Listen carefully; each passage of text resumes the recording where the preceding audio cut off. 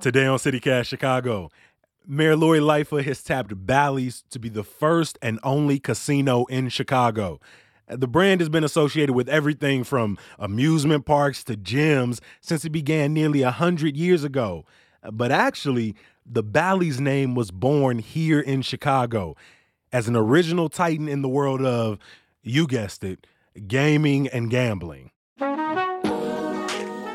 It's Wednesday, May 11th. I'm Jacoby Cochran, and this is CityCast Chicago.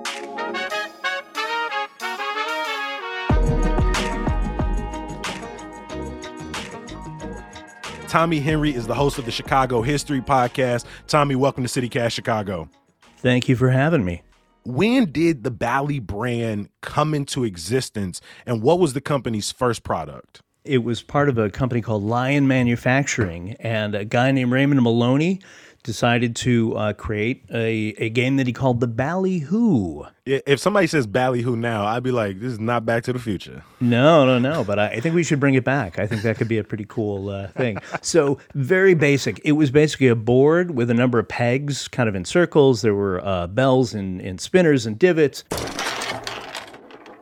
Players got 7 balls for a penny. You'd launch the ball on the side using a game stick. And then as the ball made it through the pegs, it would land at the bottom, and there were different slots with different bonus amounts. So kind of cool. No paddles. Okay, so at the time Ballyhoo comes out in 1932, there's kind of a lot of competition in Chicago for coin-operated games like pinball. We could probably do a whole episode about the city's pinball history, but how important was Chicago to this early gaming industry, and what's driving this consumer market? So we're going through the Depression, and people needed very inexpensive entertainment. So again, 7 balls for a penny, that's a pretty cheap bit of entertainment. The games themselves sold for about $16.50. It's about $350 in today's money. Maloney and Bally, the Bally division of Lion Entertainment, eventually produced 50,000 of these. By 1937, Maloney was the president of the company. He's making about $400,000. Oh, in just five years. Yeah. No, he was the guy. He is so closely connected to popularizing the game. He was known as Mr. Coin Machine Industry, which has got to look cool on a business card. Yeah, they were doing it all on Erie off of Franklin. So, like 308 West, I think was the address that I found for it. So, yeah, it kind of all happened here. So is it safe to say Ballyhoo was like the PS5 Nintendo Switch of its time? Yes. Okay. It was the Xbox Series X and everything. It was the game to have anywhere. If you could afford it in your house, great. If not, they were at bars and at restaurants, and they were all over the place. It wasn't just pinball style games. Bally was also famous for its slot machines.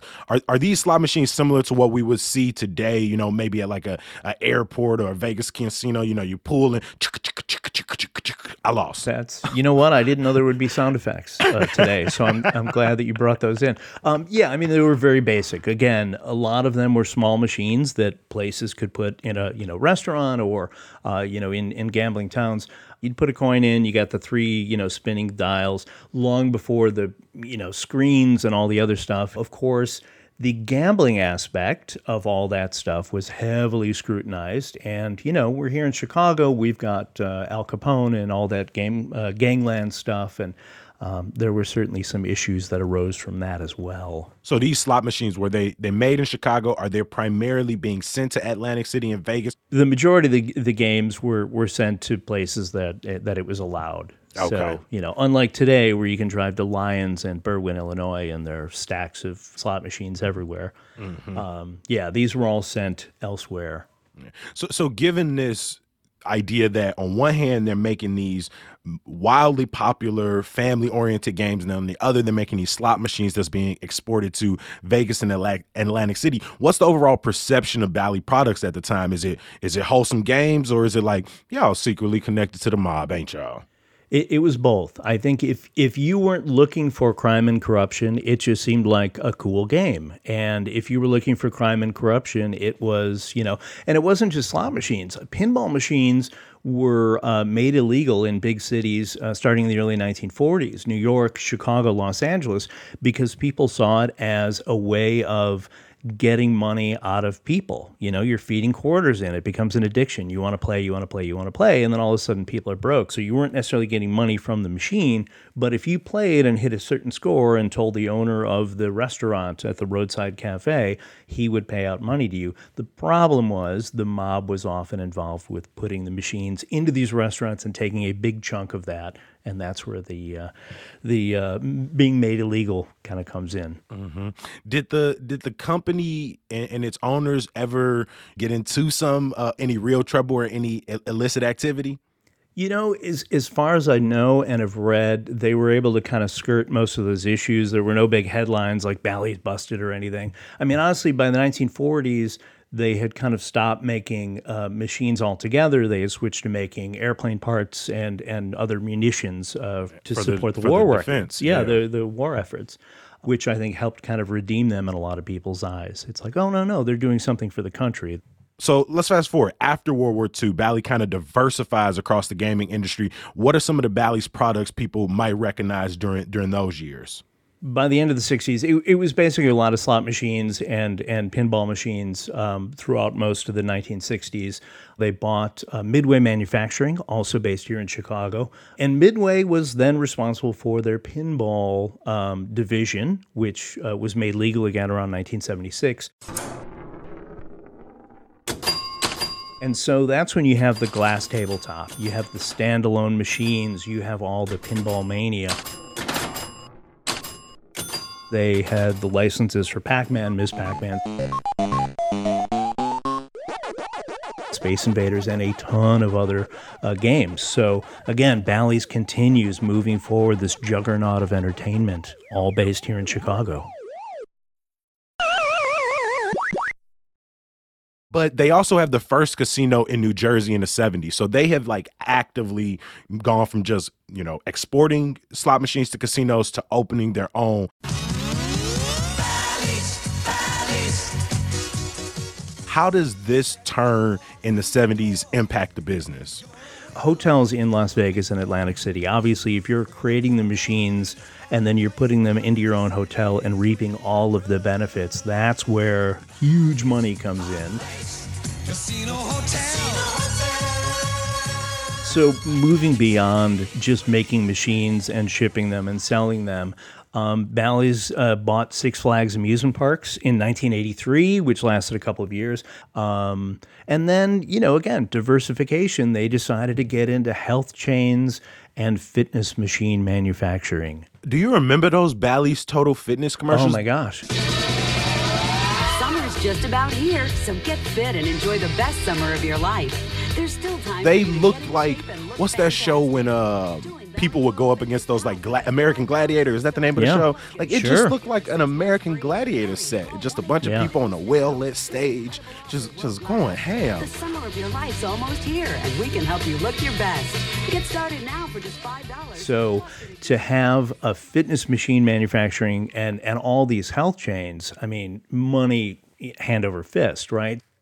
We're talking about everything from, again, Six Flags, recognizable brand, Bally's Total Fitness, Pac-Man, Pinball, Mr. Coin-Op. How does a company this big go from, conglomerate to almost, I won't say obscurity, but just kind of like falls out of the zeitgeist? Well, I think with any company, if you expand too quickly and get involved in too many things that don't all necessarily pull their own weight, it's going to start to drag you down. So mid-90s, Paris, Las Vegas was one of their own casinos, and they're kind of making inroads, and they're not focused on other divisions, and other divisions are kind of slowing down. Somebody like the Hilton hotel chain comes along and decides to buy up their hotels. And the health clubs, which continued, I think at one point they had over 300. It was like 325 health clubs in the U.S. and Canada. I was trying to find like how many were in the city of Chicago. I think there were 10 in the city itself. And then in the suburbs, I felt like everywhere I drove past had a Bally's Health Club.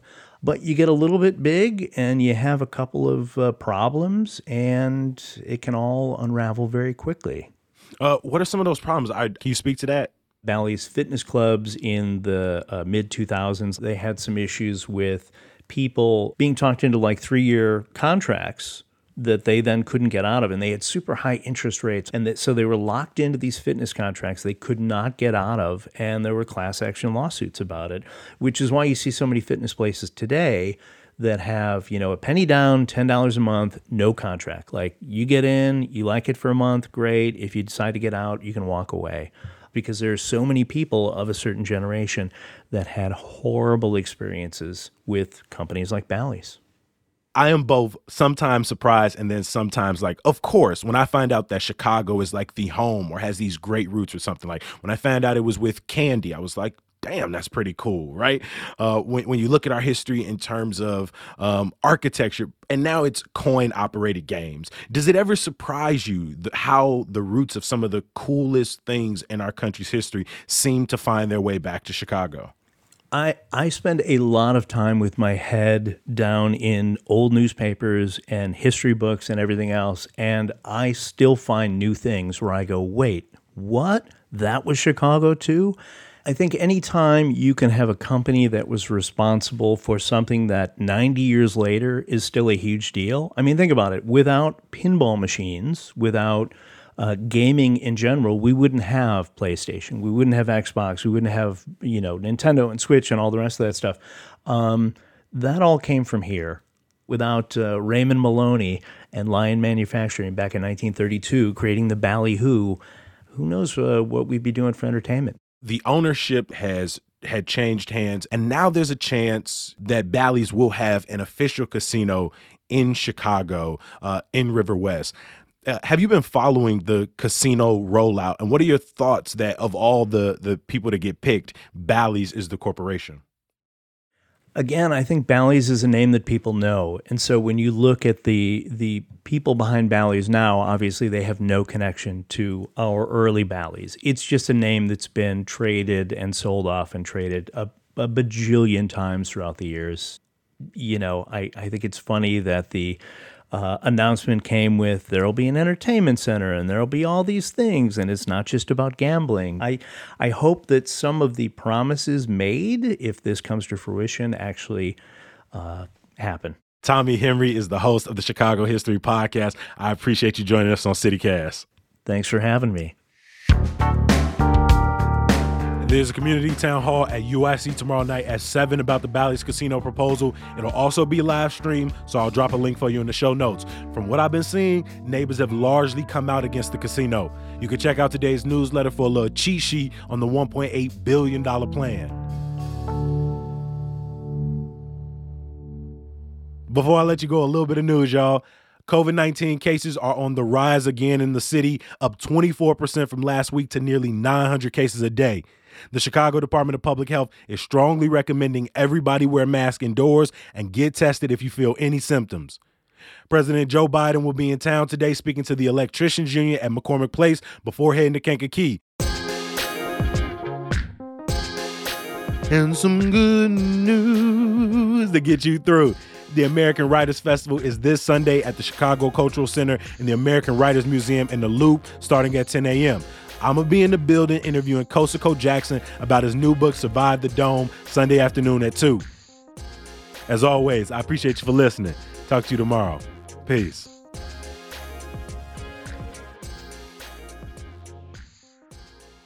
If you're outside a grocery store and you get on one of them like little horsey rides, let me just keep the sound effects going. I wish people could see the visual that I'm seeing right now. It's very entertaining. So damn glad they cannot.